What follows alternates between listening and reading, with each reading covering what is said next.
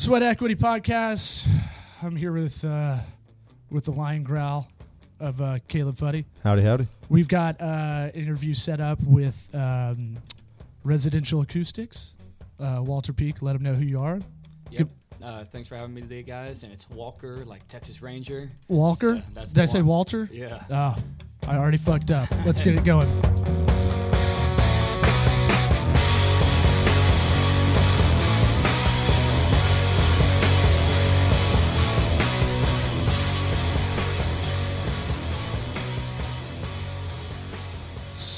So, I generally don't like to fuck up 30 seconds into the podcast. It's out of the way now. Well, I have that thing where, and I'm sure you have the same thing. I think all of us in the room have the same thing where you have like 5 things going at once sometimes, and then you get like a almost a homonym of what you heard, someone's name or the name of a business. When someone comes up to me, is like, You do your little skits for stand up? Like, yeah, well, it's not a sketch. A skit's different. Little's relative. Yeah, and the condescending little is different. But I apologize. That's my bad. Caleb, you got a plug? You got a plug ready? Yeah, I wanted to give a shout out. We don't have an advertiser, so yeah. this would be the spot if we had an advertiser that we'd be doing a plug. So we're just gonna do it for things we like. Yeah, so I wanted to do my plug for Broken Mold Entertainment. They're actually a kind of music promotions group here, stationed in Ybor and in Tampa. They put on a lot of shows, regional music, regional acts, some national ones as well. And last Thursday we were down at Crowbar, and they put on. So they do this thing called Real Deal, where they'll play a movie. Right, and then they'll have a band come in and they'll do the soundtrack from the movie afterwards. Mm-hmm. And they do this at Crowbar down the street from where we're recording now in Ybor. And they decided to do The Last Waltz by the band, which is one of my all-time favorite movies, albums, whatever you want to call it, documentary. And they had all regional acts from Tampa, Orlando, and it was just a kick-ass time. Like, it was unbelievably good. Yeah. So they did everything. They hit all the classics, and I want to give them a shout out. They've been doing this for years, and they're gonna do Straight Outta Compton next. All white guys, so this is gonna be weird. We're gonna see how that rolls. I think it's gonna be like a jam band theme from Straight Outta Compton. So we should see how that goes down. Yeah. So before we get into it, Sweat Equity Podcast, go on iTunes. Give us a 5-star, give us a 1-star, give us something. Just don't give us nothing. Give us a review. Tell us how we can get better. If you have business questions and you want us to answer them on air, we'll gladly do that. law@tocoworks.com is my email. law@tocoworks.com. If you want a nicer email reply, hit up Caleb at the same Caleb@tocoworks. CALEB That's right. TOCOWORKS.com. So, Residential Acoustics, that's the real plug we should give. Absolutely. Tell us about, you're the president, CEO, whatever title, owner. We slap CEO on there, but it's founder, and I do the same thing. Yeah, we got a team, and we're not real big on titles and things like that. I got you. So let's try to illustrate what the product is. I think it's really cool. I heard about it from Casey. Your go-to. What do you want to? I don't know. We don't do titles, so team member Casey. And so let's try to explain what it is exactly, because it's more of a visual, Sure. But it actually is more audio related. Right. So have at it, I guess. Sure. I'm sure you got your elevator pitch. Oh yeah, and I do this all the time, so I can go as long or short as you want. So just kind of cut me off or give me one of those. This is a long form, man. And All right. there's as you can see, we're drinking on a Sunday morning. Not a lot of professionalism, so I'm not going to give you cut notes or anything. Cool. So, we started the company about 2 years ago, and Casey, who's my sidekick over here, is our first sales and marketing hire. Mm-hmm. So that's something I'm sure we can get into during this long form podcast, is hiring those kind of key hires as you go, because you can bring on, like a virtual assistant or secretary or different hires as you go. We have a production team as well, but then as you start to scale, you realize you need to bring on people who have skill sets that you cannot do. Right. And so that was a big hire for us. And in fact, she's the one who helped make this connection today. And for those listening, she's in the room, just not on the mic. So if you're like, why are they talking about some person that may or may not exist? In relative to the podcast, she's sitting right here, doesn't want to cough on air. And that's fine. What I was trying to say, I guess, I mean, maybe Caleb could give his explanation and you can elaborate on what exactly the product is, because I don't want to say it's drapes. I don't want to say it's not it's blinds, but it's acoustically related. I haven't seen it up close in person, so I don't want to say something that's like you're completely wrong. No problem. In 30 seconds or less, we do make soundproof curtains and soundproof door panels. So you'll hang it over a noisy window or door in your apartment. If you work right off a busy street or something like that, you can hang it up over those windows. It'll block 80 to 90% of the sound coming through the window, 100% blackout, and also most of the thermal transfer, so heat or cold going through the window. So it's basically an insulating layer. But if you rent an apartment or can't afford double pane windows, which can get quite pricey, especially at larger sizes, you can just put this right over the top, and it gives you a layer or a level of satisfaction, a level of sound attenuation through that window that you can actually just get back to whatever you're doing, whether it's sleeping in a bedroom, working at a home office, or what have you. And it's really cool. Like I especially the home office part, where more of our generation, late 20s, early 30s, is working from home. And the worst thing you could have is like someone's outside mowing their lawn or something, or a dog's barking, and you're trying to do a business, like this is a really important business call. And like, it's just sort of dog barking outside. It sounds like you're in the hood a little bit. So I was actually thinking about it for our this is a conference room / podcast studio. We probably need it over this pane as we're growing bigger, where we're going to have someone sitting out there as receptionists, and we'll have people working, and people are renting this studio out. So we may have to figure out how to get one, but they look really great too. That's the other thing. They're aesthetically pleasing. They're not like, it's not like, oh, we got the cheapest shit we could possibly and then put it on there. Yeah, I'm on the website right now, and it looks like a really cool product. The photo here on the website, it kind of just rolls up above the door. And it's not in a way of like it's an eyesore or anything like that. It just looks like it would belong there, and you can just, kind of drop it down whenever you need it. Seems highly functional, and honestly, it looks kind of cool. Yeah. I'm intrigued just by the website alone. So this is, that's pretty neat. And we spent a lot of time optimizing the website, giving people exactly what they wanted to see. So different pictures, got some quality product photos here over the last couple months. And the other product that you'll see on there is the acoustic track, which will glide back and forth. So it's much more functional, easy to open and close if you're doing it multiple times a day. If you just have a window over your bed and you just want to eliminate that window, then the acoustic curtain is an easier and for for those of you who are listening, we'll put the all their product info and how you can find them in the show notes. But it's residential-acoustics.com. Residential-acoustics.com.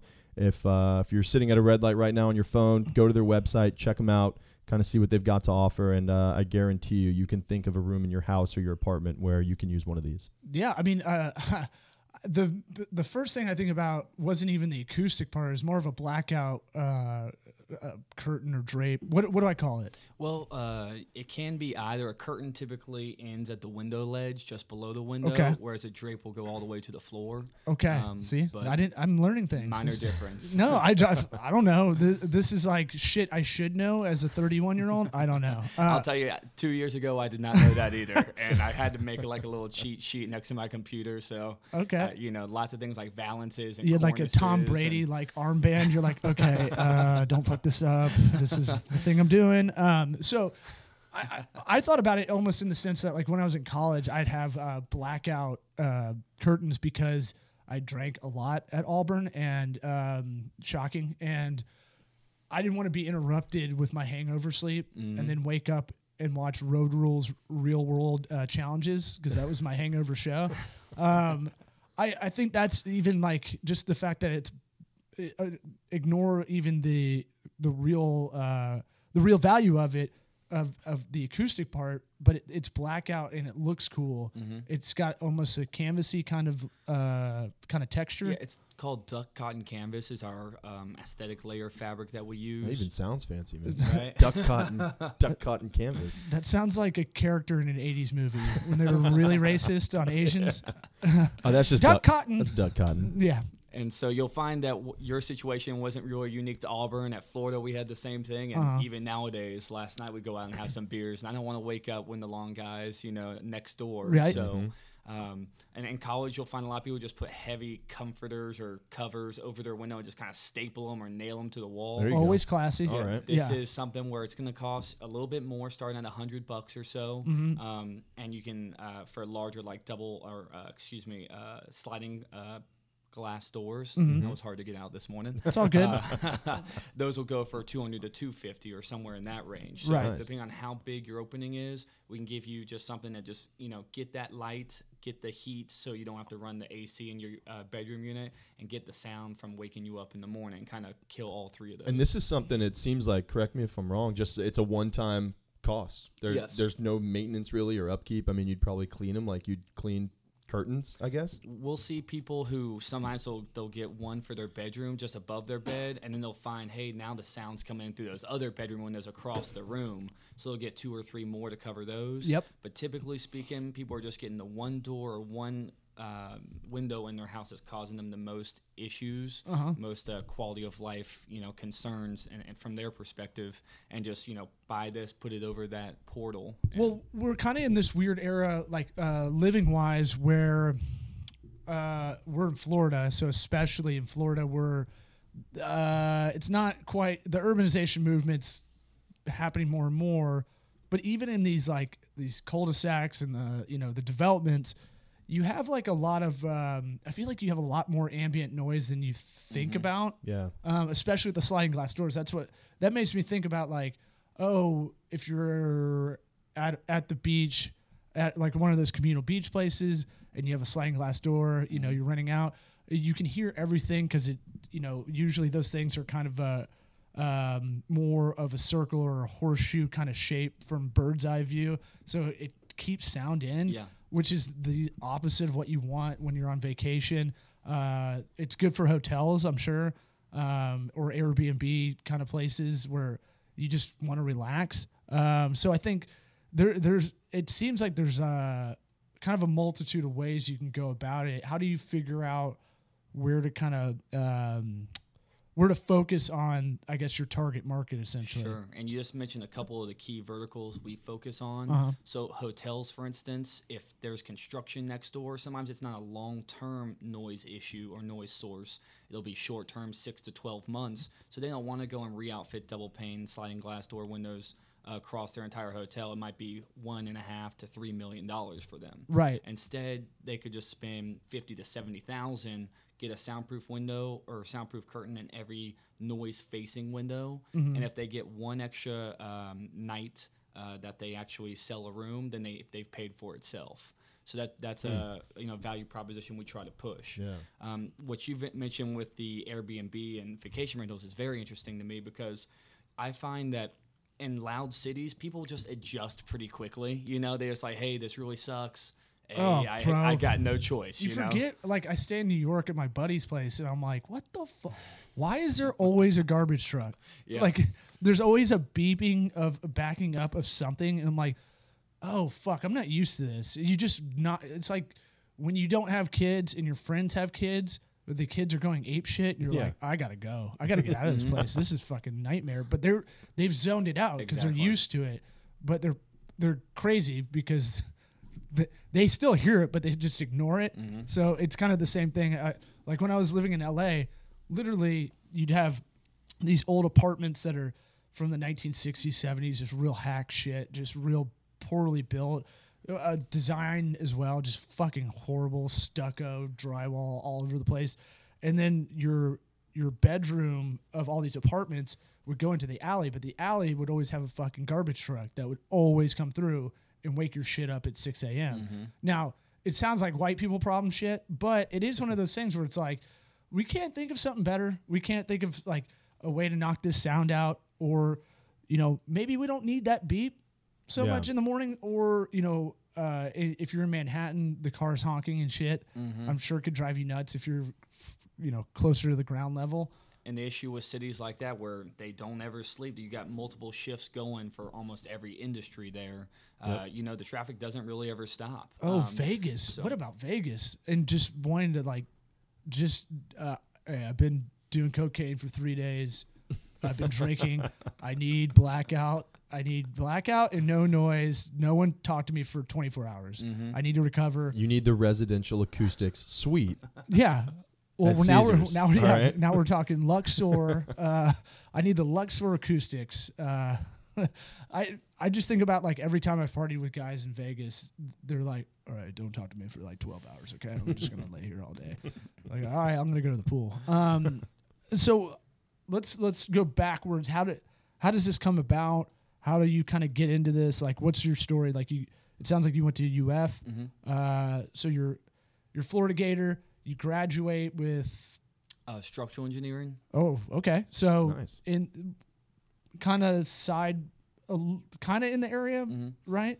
Okay, so I moved over to Cape Canaveral for a couple of years, and I worked for a company. I had known this lady since childhood, and she owned an engineering firm. So, Called NASA. So I just worked for this little company over pretty in big. Cape Canaveral. Yeah. You might want to check it out. well, so we would do system engineering and architectural trade studies and stuff at Kennedy Space Center, and so I was Told there for you. 3 years, and great job and everything. I have to say it was one of my favorite things I'd ever done, but the social scene there just wasn't going off. I remember one night we went out with my buddy who I live with, and I had been dating my girlfriend at the time for 4 or 5 years, and we go out and it's like ladies' night at Fish Lips or something. I'm thinking, What? that's Wait, hold on. Wait, that's the name of a bar. Okay. For the All record. right. Okay. So and I then was like, I didn't know nobody's out. I didn't know there's strip clubs for NASA people. Well, so They've just got on the, helmets, just space helmets. Yeah.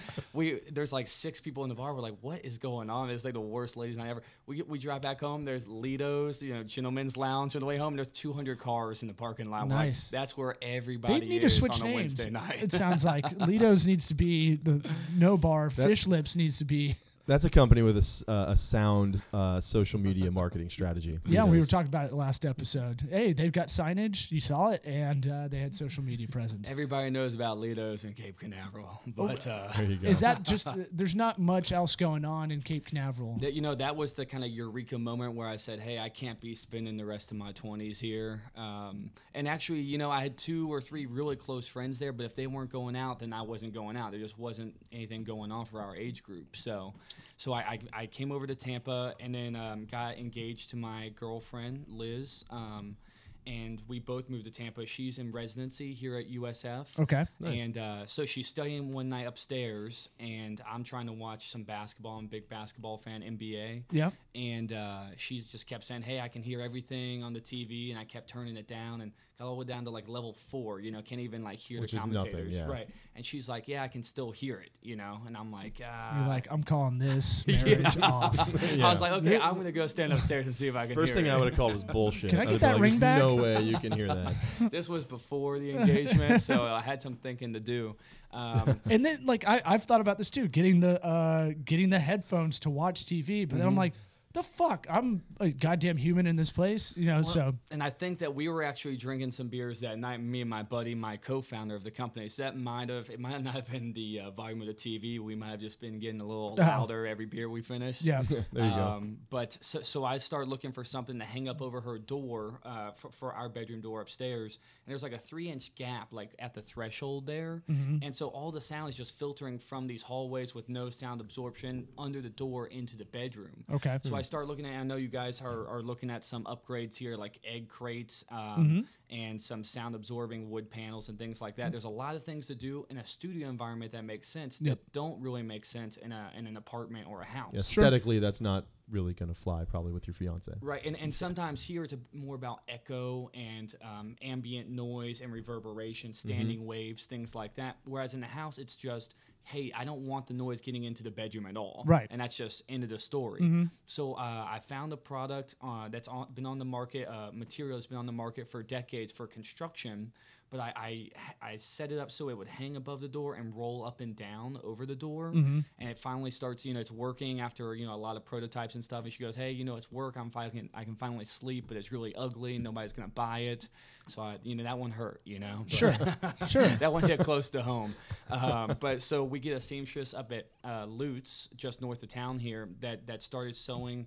At first we were using velour, which is like a heavy, Caleb knows about velour. Okay, yeah, you know about that. Okay. He used to have all these FUBU That's things. right. Yeah. That's right. My jumpsuits, man, they were all velour. Only the finest. It's a very thick plush type of fabric, but really expensive by the yard. So That's what you wear at Fish Lips. Exactly. Yeah. Get the ladies with the velour jacket. Fuck yeah, man. Is that velour? Oh, what do you work for NASA? Game over. And so we went from that to now we switched fabrics. We've made a lot of product upgrades, but that was kind of the genesis of the initial product. And since then, we opened our own factory here in Tampa. Nice. When we could no longer outsource the manufacturing, because we do mainly custom products. So every time somebody orders a curtain, it's exact size window, height and width. They want their own fabric color. They want different strap colors, things like that. So we let them customize it. It became more of a... What is it, Valance? We also offer valances, Okay. which will basically hide the track hardware above the curtain. I'm going to tell Caleb what that is. That's do you know what a valance is? Because I didn't know. I had to look this shit up. I do know, but only because I was on their website. So instead of bashing me, let's go ahead and tell the I listeners didn't know, dude. who haven't been on the website. No, I Explain didn't know, it. but I looked on the Use website. your words. So I'm probably going to get this wrong now because I'm put on the spot, and this is how my life goes. But the valance is pretty much an overhang of the curtain that's going to cover all the hardware from the curtain, and you just make it kind of look like it's a part of it. It's like Right. its own little box almost to hide it essentially. But now they're kind of designed that it's part of the design. Right. So And it's Yeah. the same color as the fabric, so it kind of blends nicely. You don't see the hooks and the grommets and other Yeah. stuff up at the top. And a lot of, like, if you go to a hotel, Grommet's an you'll ugly see word. those. Sorry. I get caught up on and whenever I hear grommet, I feel like that should be like a gremlin. Like almost like That's the first thing that comes to my mind as well. Is Gremlins. I don't know why. But. Did you see that guy asking for money? Yeah, what a fucking grommet. Yeah, I don't Yeah. know. Like he came out of nowhere and punched me.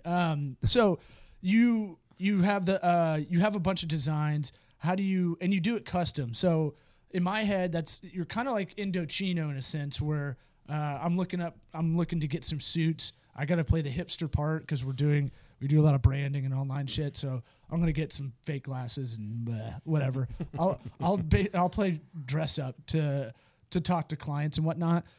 They do everything custom. I wonder how that works, almost on a inventory wise, because when a lot of people start with a product idea, they get crushed in production and inventory. Yeah. Because either they have too much or not enough. And almost with the online stuff, it might be better to have not enough because you might be able to capture that person's email if they still want it, if it's out of stock but they still want it. Sure.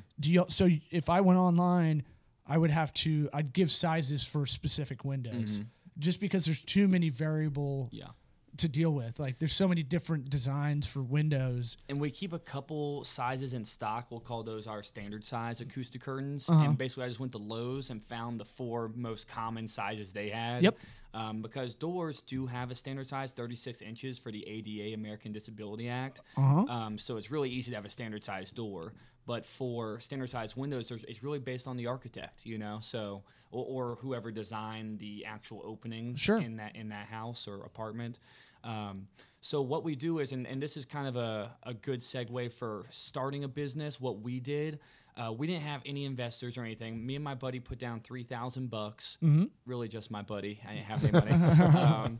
And so what we did was, I made this first website. I used WooCommerce, which is a plugin for Woo's great. WordPress. Yep. Yeah, and it's free, open source. There are a couple plugins we had to pay for, but and I designed the first website. I put on YouTube on one screen and my computer on the other, or my website on the other, and I would just start hacking away at this. And it took about probably 2 or 3 weeks to get a website, but I didn't want to spend money on a web developer up I'm front. going to Zach Morris time out you because this is what I preach to kind of everybody.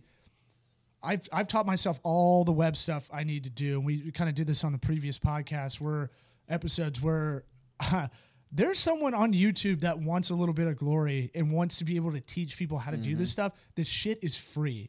Your time maybe at that point, right? But you can do it at night when you're not on shift or anything like that. And people go, oh, well, I fucking work, I work 40 hours a week. Well, fuck you. Like, It's kind of fun, quite frankly. Once you get into it, it's you're going to be watching TV or doing whatever anyway. It's a puzzle. Do Yeah. you like puzzles? I think most people do. That's a creepy way to ask it. Do you hey, do you like puzzles? Check out this overcoat. No, it's one of those things. I think most people do like a puzzle in a certain way, and that's kind of how I treat it. I'm like, all right, I can figure this out. This is a game of Tetris of sorts, or Zelda or whatever I loved growing up. It's just a different kind of scenario. Can I sit down and watch a YouTube video, basically pause, try to do it, go back, look at it, pause, go do the Woo plugin, Sure. pause, oh, here's how to do SEO.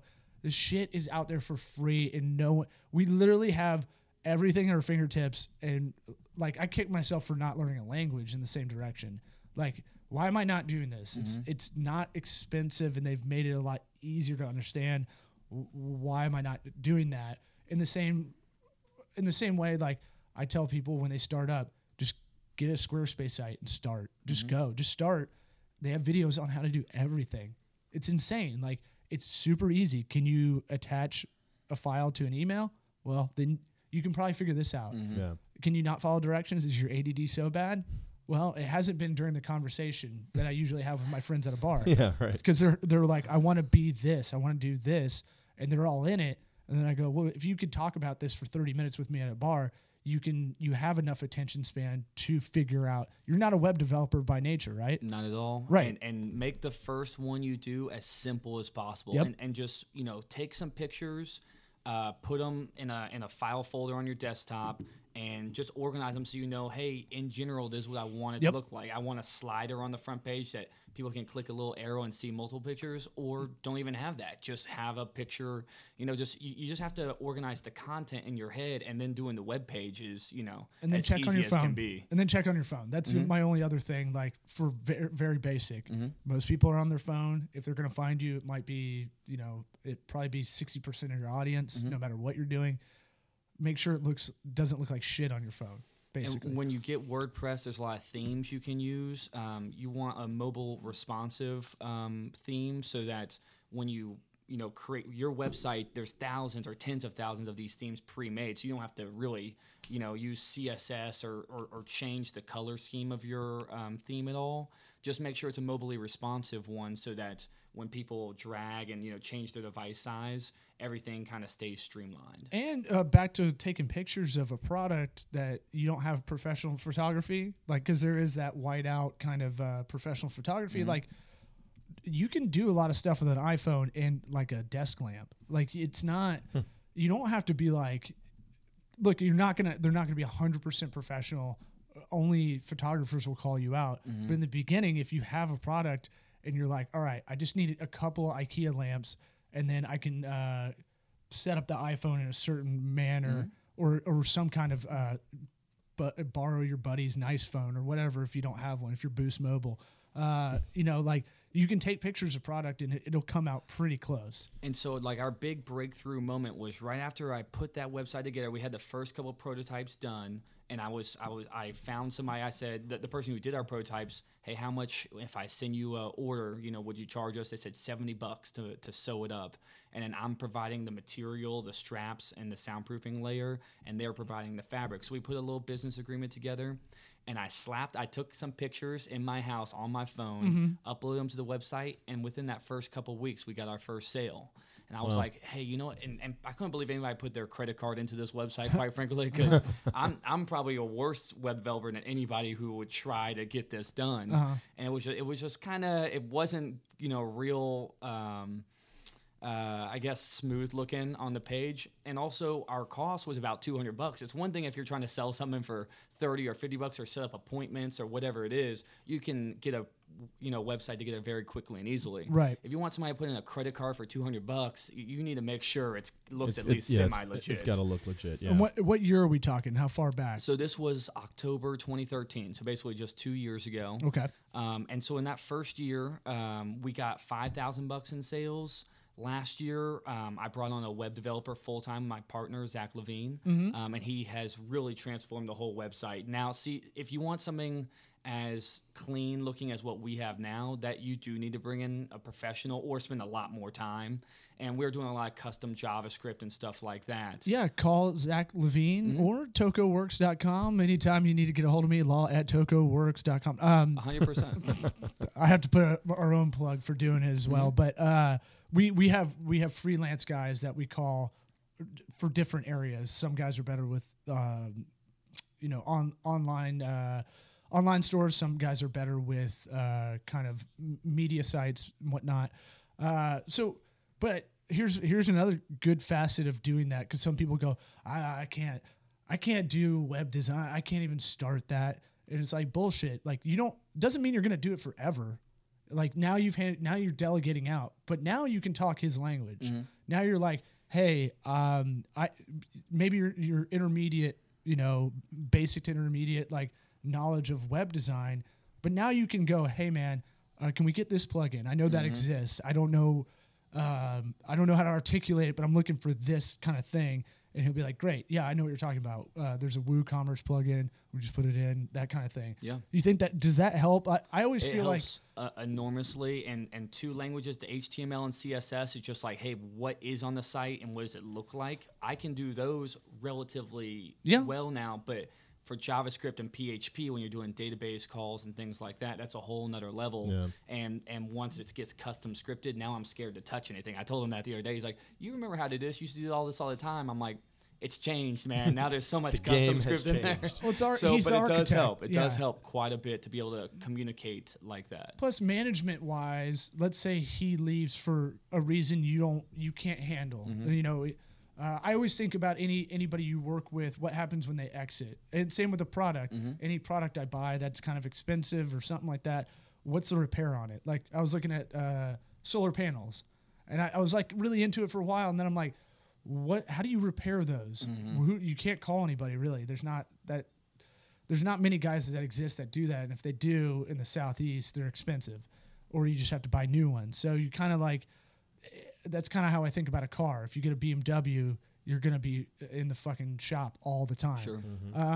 And employee-wise, and I'll get kind of to what you were talking about hiring the right people or partnering with the right people, is like if he exits, let's say your web developer or someone that's integral to what you're doing does exit, you still have enough knowledge to poke around in there. And you got to be the boss that can kind of touch on everything and understand the language enough, so when you have to get someone else in there, that you're like, okay, I know the basic structure of this, but I need you to come in, and this is where we were gone. This is where we left off, kind of thing.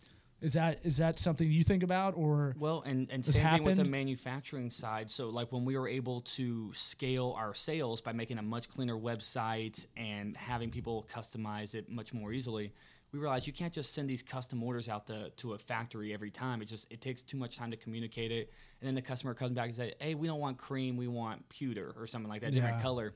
Oh, we already made that. Oh crap, do we have to pay them for that? What's the, logistically, how do you handle that? So we actually opened up our own little facility in South Tampa, off Cypress and Rome, and I was building the curtains myself for a while, so the same kind of deal with the website and with production. You do need to get your hands dirty at least for a while. But the money problem that most startups have, or CEOs, founders of new companies, is, how do we fund this? Well, we really didn't with that $3,000 when we got that first order. Then we paid for the material to make that order, so we were always cash flow positive, and that's something reinvesting.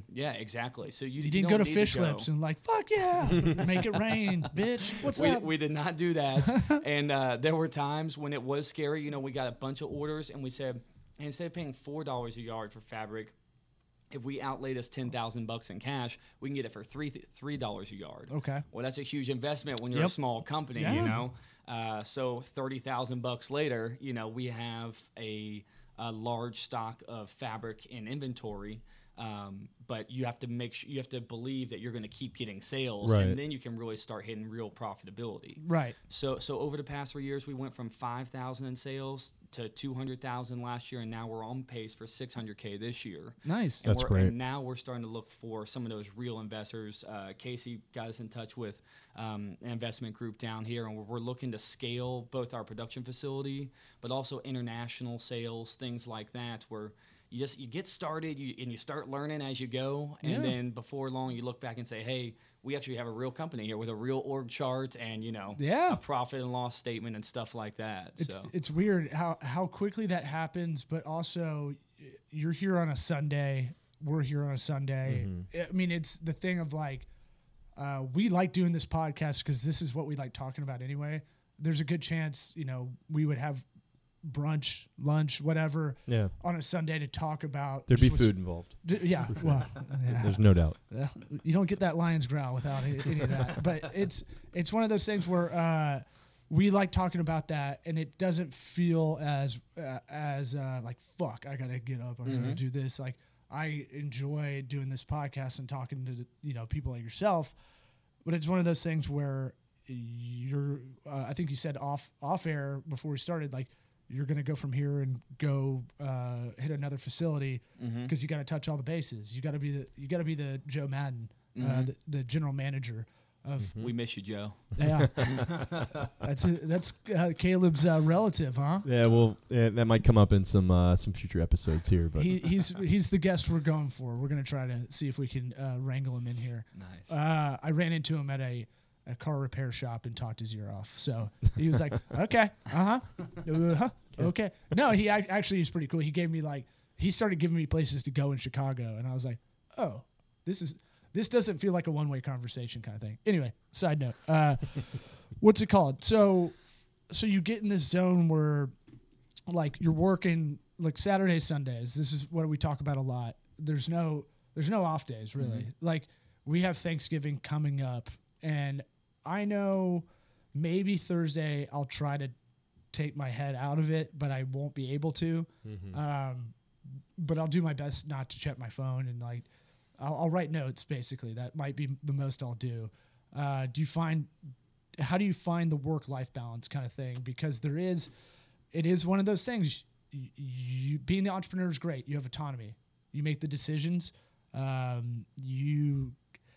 People say you make your own schedule, but you really just doubled whatever full-time job you used to have before instantly. And while it sucks doing your own accounting or doing your own inventory or doing like the web designing in the beginning or something like that, or fulfilling the orders, that's the other part of the e-commerce part, is taking the order and making it streamlined to get out. You know, tell me about I'm going to get a beer, but I'm going to be listening. Tell me about the work-life balance, because that is huge for a lot of people that want to start up. Well, for us, we actually also have full-time jobs as well. Now, not our employees who work at a production facility and sales and marketing, et cetera, but myself and my other co-founder who's still involved in the business, we still have full-time jobs. So yes, that does become something where I'm trying to make sure I'm giving them everything they need in my full-time position, but then nights and weekends, or if you have the ability to work from home, that's a major, benefit as well. 4-hour work week is kind of where I started my first, foray into entrepreneurship. Yeah, a little Ferris in there. I hate Ferris.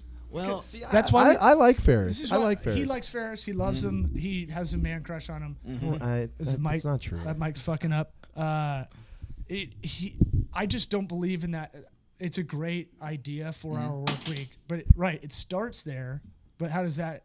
It's not really. This is why we started this podcast, because it didn't feel realistic. Well, for us, or for me specifically, what I loved about 4-hour work week, and a lot of the books that he suggested. And I read it on my Kindle. I remember I always bookmark pages I want to go back and reread. Sure. And he has so many links in there to other types of podcasts, such as this. Yeah. Such as, you want to design your own physical product. Oh, you want it to be electromagnetic or something like that. Here's a list of all these electromagnetic firms, and they'll actually partner with you, maybe a $2,000 retainer, something very feasible.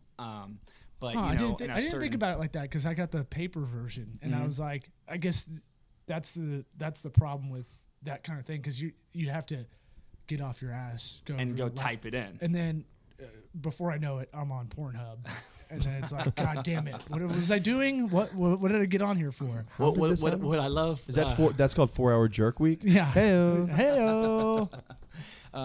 But what he has is a lot of actionable advice. So it's like, go do this week and give yourself these 4 things to do this week, which is you have a product idea. One thing that really bothers me is people who have these ideas and they never really go and see what is out there like it. And brother, even though you're speaking our language, man. It's. I knew we had them on for a reason. Yeah. These short-term goals you have to give yourself and keep yourself honest against them. And Casey knows more than anybody that I give very short, sometimes unrealistic, schedule goals. That's because if you miss them, hey, this might take 2 months. Let's try to get it done in 2 weeks, and you get done in 3 weeks or something like that. And just really push all the time for schedule. You really need to make sure you're hitting these goals. And I forget what book it was recently, but a goal without a timeline is just a dream. So it's just like, hey, you need to give yourself Mockingjay. Yeah. Is it Mockingjay? Yeah, that part sounds 2. right. Yeah. I saw the movie. Yeah. Oh, yeah. No, I agree. Like, you have to give yourself. We talk about the bad New Year's resolution, which is I'm gonna lose weight. That doesn't really work because it's not quantifiable. It has no dates really. I'm gonna lose 5 pounds every quarter for the next quarter of this year. That's an attainable goal because you can kind of see it. I'm going to go to church more. I'm going to be a better person. These aren't really goals. These are aspirations, but they're not goals, and there's no performance benchmarks. So you can't just go, well, I'm going to soak up the Lord more or something like that. That doesn't really work in my head. I don't know. Someone told me that in high school, and it always stuck with me. I think it was my economics teacher. Yeah. Well, and they're also cop-outs. I mean, we talked about that in a previous episode as well. Kind of, you're just buying yourself time when you say you're going to do these things. If there's not a plan behind it, if there's no foundation to it. If you just say, I'm starting a business. Did I tell you I'm starting a business? And you're just like, oh, great. What are you starting?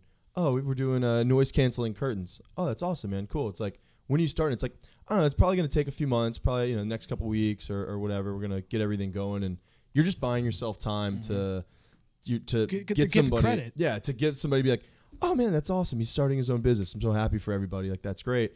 But there's nothing to show for it yet. There's no skin in the game, and you're just buying yourself time. And it's almost can become an excuse because you just have people thinking, oh, he's working hard on something. But until there's something to show for it, and until you've started making moves and making things happen, that's when, and that goes back to having a motor and to doing all this stuff. Well, it's really about disappearing. I mean, you're not going to see your friends. You're not going to have that conversation a lot, actually, because you're not going to see as many people as you want. Like, you have to put the hours in. You can't be if you're someone that is social, that goes out. Like, I've been talking about it. Like, I've been in this office the last 5 or 6 Fridays until 9, 10, 11 night. It kind of sucks in the FOMO kind of way, but in another way, I'm way more satisfied doing this and working in a positive direction. And just like y'all, we started lean. We don't have a lot of overhead. You all have production overhead. Or not overhead, but you have production costs, working capital, all those things you got to sink into it. We don't have a lot of expenses, so it's like we're staying lean, but at the same time, don't ever get content with where we are. And along your thought, Caleb, is all right. Did I get that right? Yeah, Caleb. Yeah. It was like the first time I'd say it out loud, I think. So I got I was actually surprised. I got nervous there. No, you're good, man. You're good. is that telling friends is kind of a good thing for me anyway, because it kept me honest. Sure.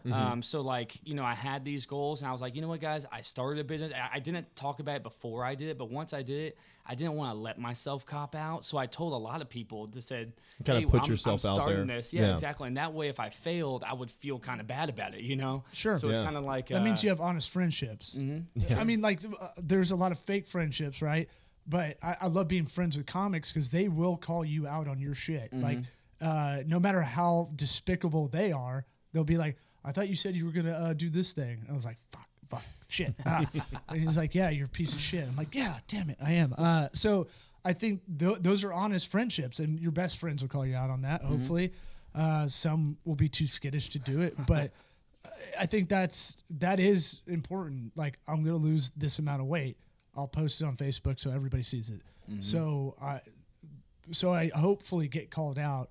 I do get the wagon circled when I'm like, yeah, well, I couldn't do it because, craft beer and everything. Like it's just the economy right now. Yeah, just couldn't get around to it. Obamacare, like it's just tough nowadays.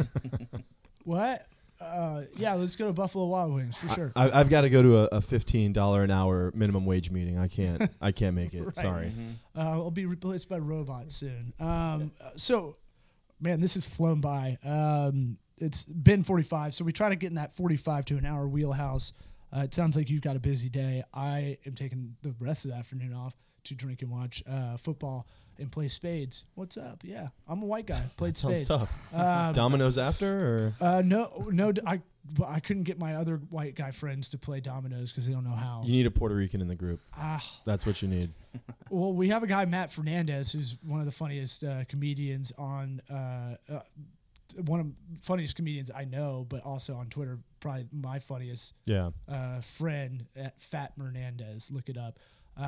He doesn't count because he's just as white as he's just like Powder. Remember the movie Powder? Yeah, Powder. Like that white. Are you saying he's Puerto Rican though? He should be, but he's white. He's just white Puerto Rican. Yeah, but not albino. Yeah, not albino and no special powers, but that white.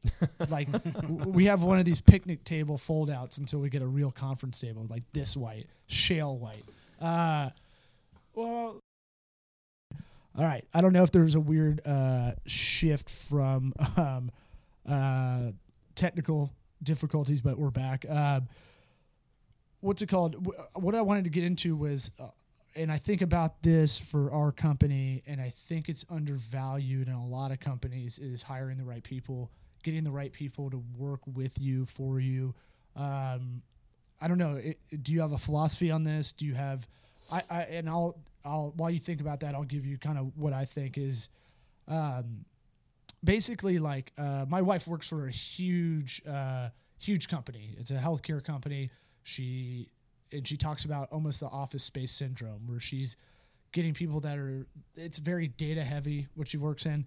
And she gets a lot of people that just have no social, they're almost Asperger's-y in a way. But not a lot of feel. Not a lot of feel, but not the Asperger's-y, like Howard Hughes entrepreneurial, like, I know how to do this data set and I do it well and I know how to code it. And when she talks about her, I hate this term, the corporate culture, but I just think it's fucked out. But when she talks about it, it weighs on her. And I remember working at a mutual fund company, and they were getting to the point where they were just getting to that really corporate environment. Oh, you should have been here 3 years ago. It was totally different. It was fun. You got in at the wrong time kind of deal. It's like when I do stand-up at a club and they're like, you should have been here last week. It was amazing. It's like, thanks a lot. I can fucking, what does that do for me? Yeah. That doesn't do shit. That makes me be like, oh, I should have promoted better or something like that.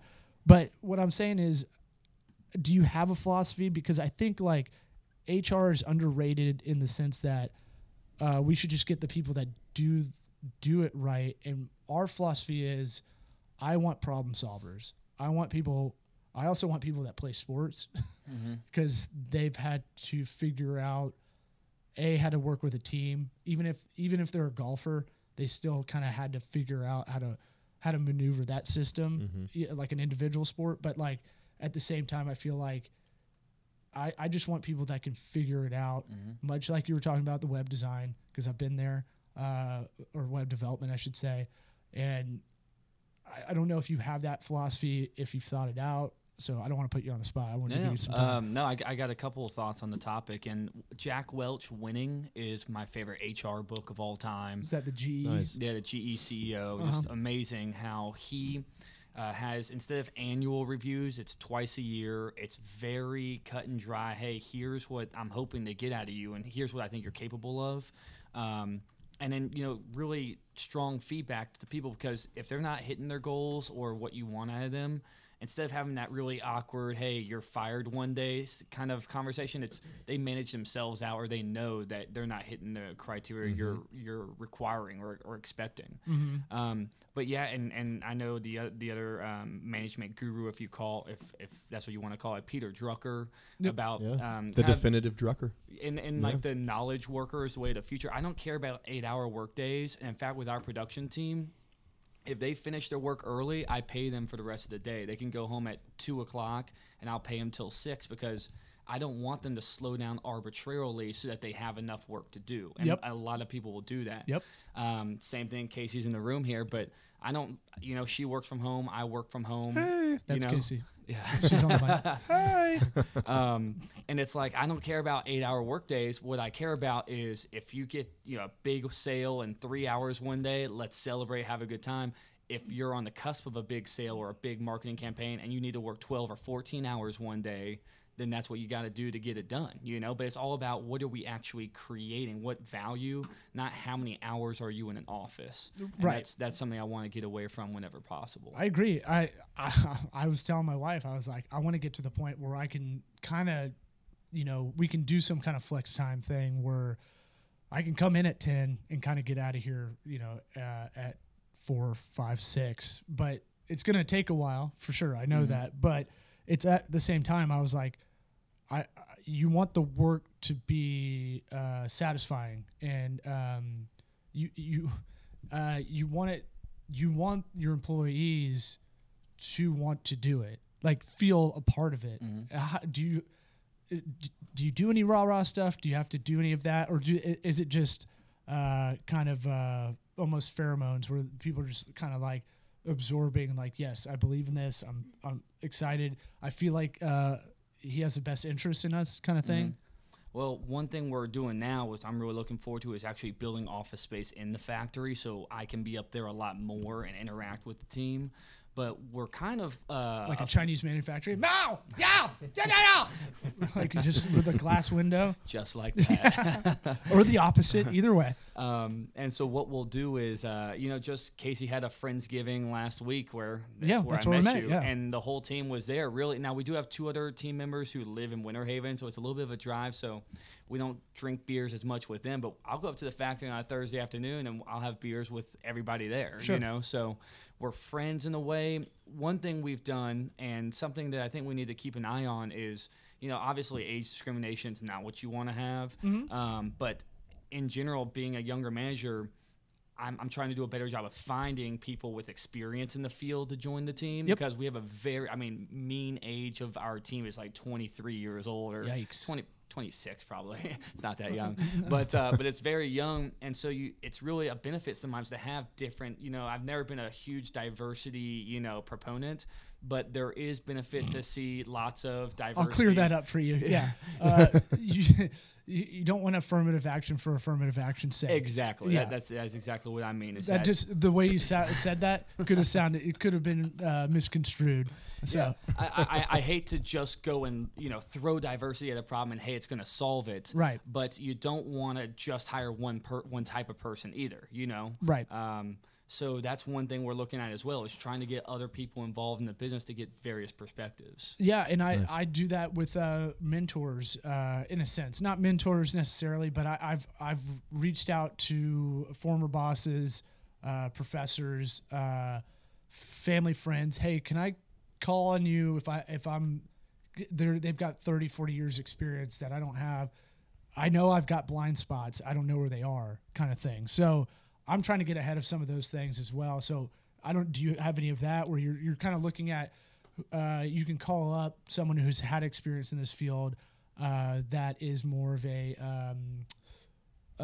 comrade than competition kind of thing, where like you can go, hey, I remember my old, professor at UF or something like that. Well, I really sat in the back most of the time and didn't really talk to the professors very much. I didn't either, but I had an entrepreneurship teacher that was like, the whole work was you go out and you fix these local businesses' problems. Well, one thing I do have that's similar to that is I started a board of advisors about 6 months ago. Okay. And there are 4 people in the community that I really respect and with various areas of expertise. So there's a marketing guy. Jordan Brainer has a company here in town, Vocreo, which is like a startup hub, if you will, and manage or consulting and things like that. So I think he did a great job helping us get what we call our sales process framework down. Exactly where do prospects enter the pipeline? How do you follow up with them? What marketing materials do you need? Stuff like that. And I also have 3 other guys, 2 financial kind of focused and 1 legal. And so I'll call them all the time and say, hey, here's an idea, bounce it off them. Right. And what I'm really excited about now is this investment group that we're going through a due diligence process before their investment. But they just have amazing kind of insight into how to run a company. They've run 3 of them before. So it's like, hey, I don't really mind ceding a couple board seats or giving up, some management control, because I trust that if their value is in the equity of the company, that's what they're going to care about, is really driving us to the next level of revenue and profitability. Yeah. I mean, I think that's important. I was just saying that's great. I think that's a great way to get a little bit. I mean, you talk about that diversity. That's a great way to get a lot of different insight from people who, like you said, their expertise are just kind of not scattered around, but are just in different realms of the business.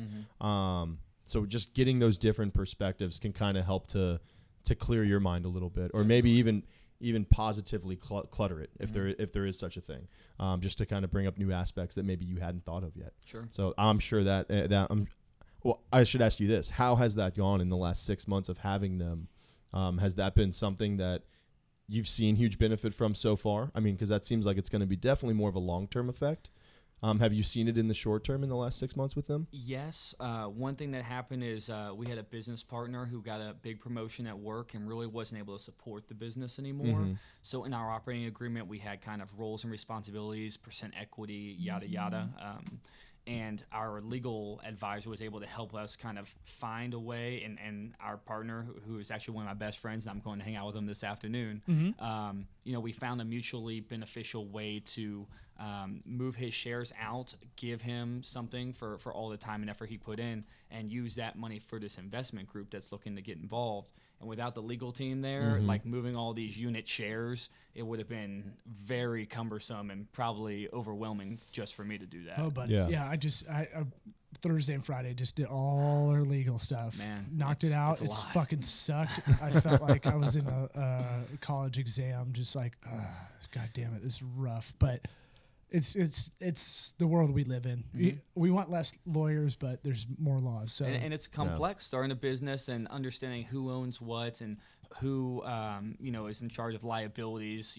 If you guys go under, who's on the hook for what. And that was like a big source of contention early on. I had all the liability. Yep. So, but then again, I owned most of the business, so it made a lot of sense. Yeah. Right. With our financial guy, about 4 or 5 months ago, Casey closed a big sale with an apartment complex up in Indiana. At Ball State University, they had mixed use housing with bars and restaurants down below. Muncie, Indiana, Ball State. Was it Muncie? Yeah. Okay, there you go. Fucking on top of shit. Yeah.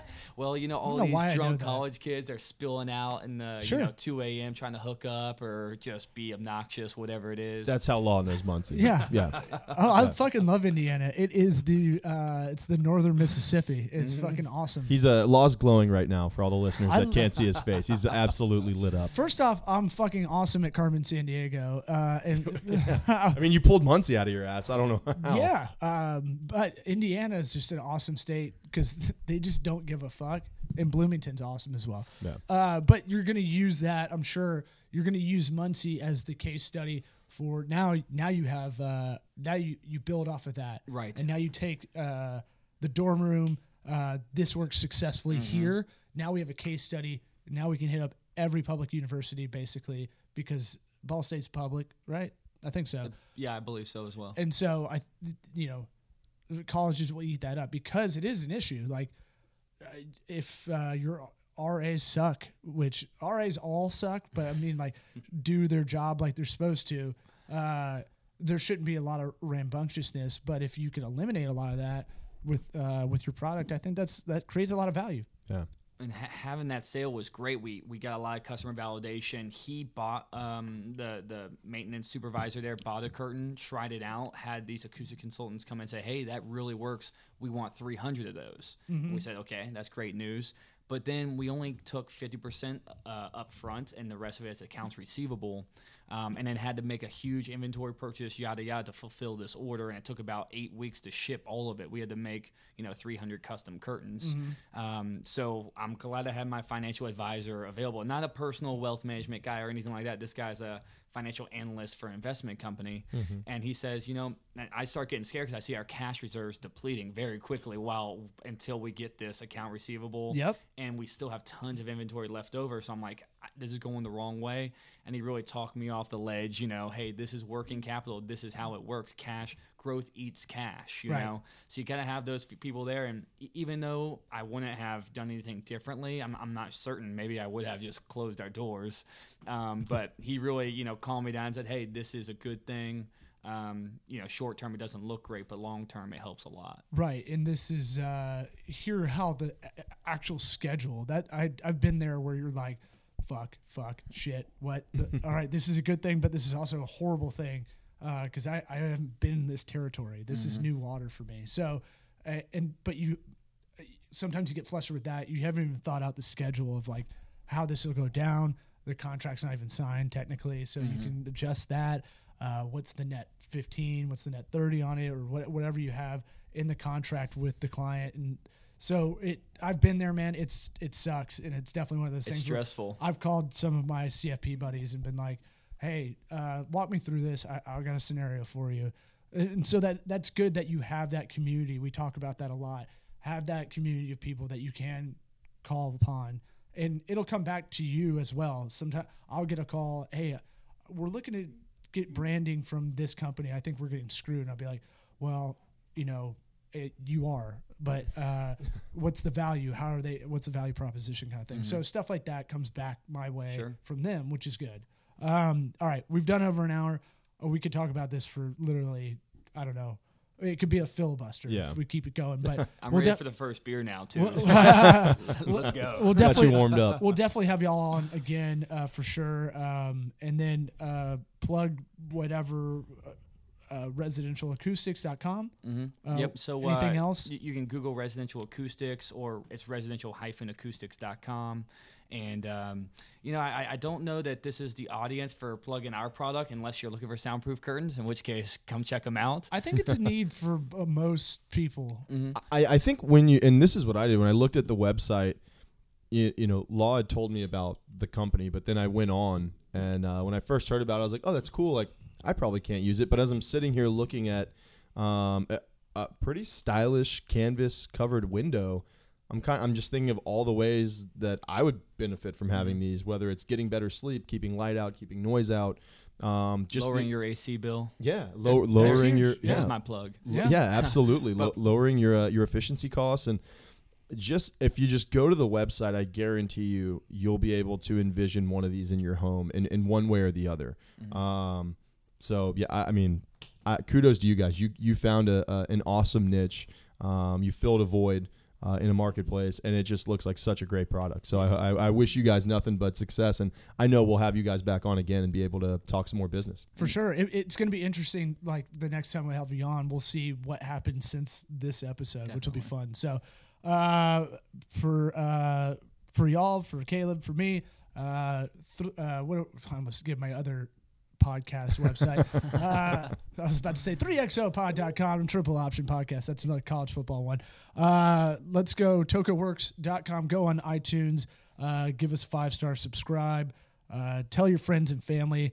That's really where it starts. We've gotten such good feedback already, and we haven't done this very long, but the people that have listened have been like, dude, this has actually been really beneficial. Where we're getting texts from friends, we're getting kind of hit up from strangers already.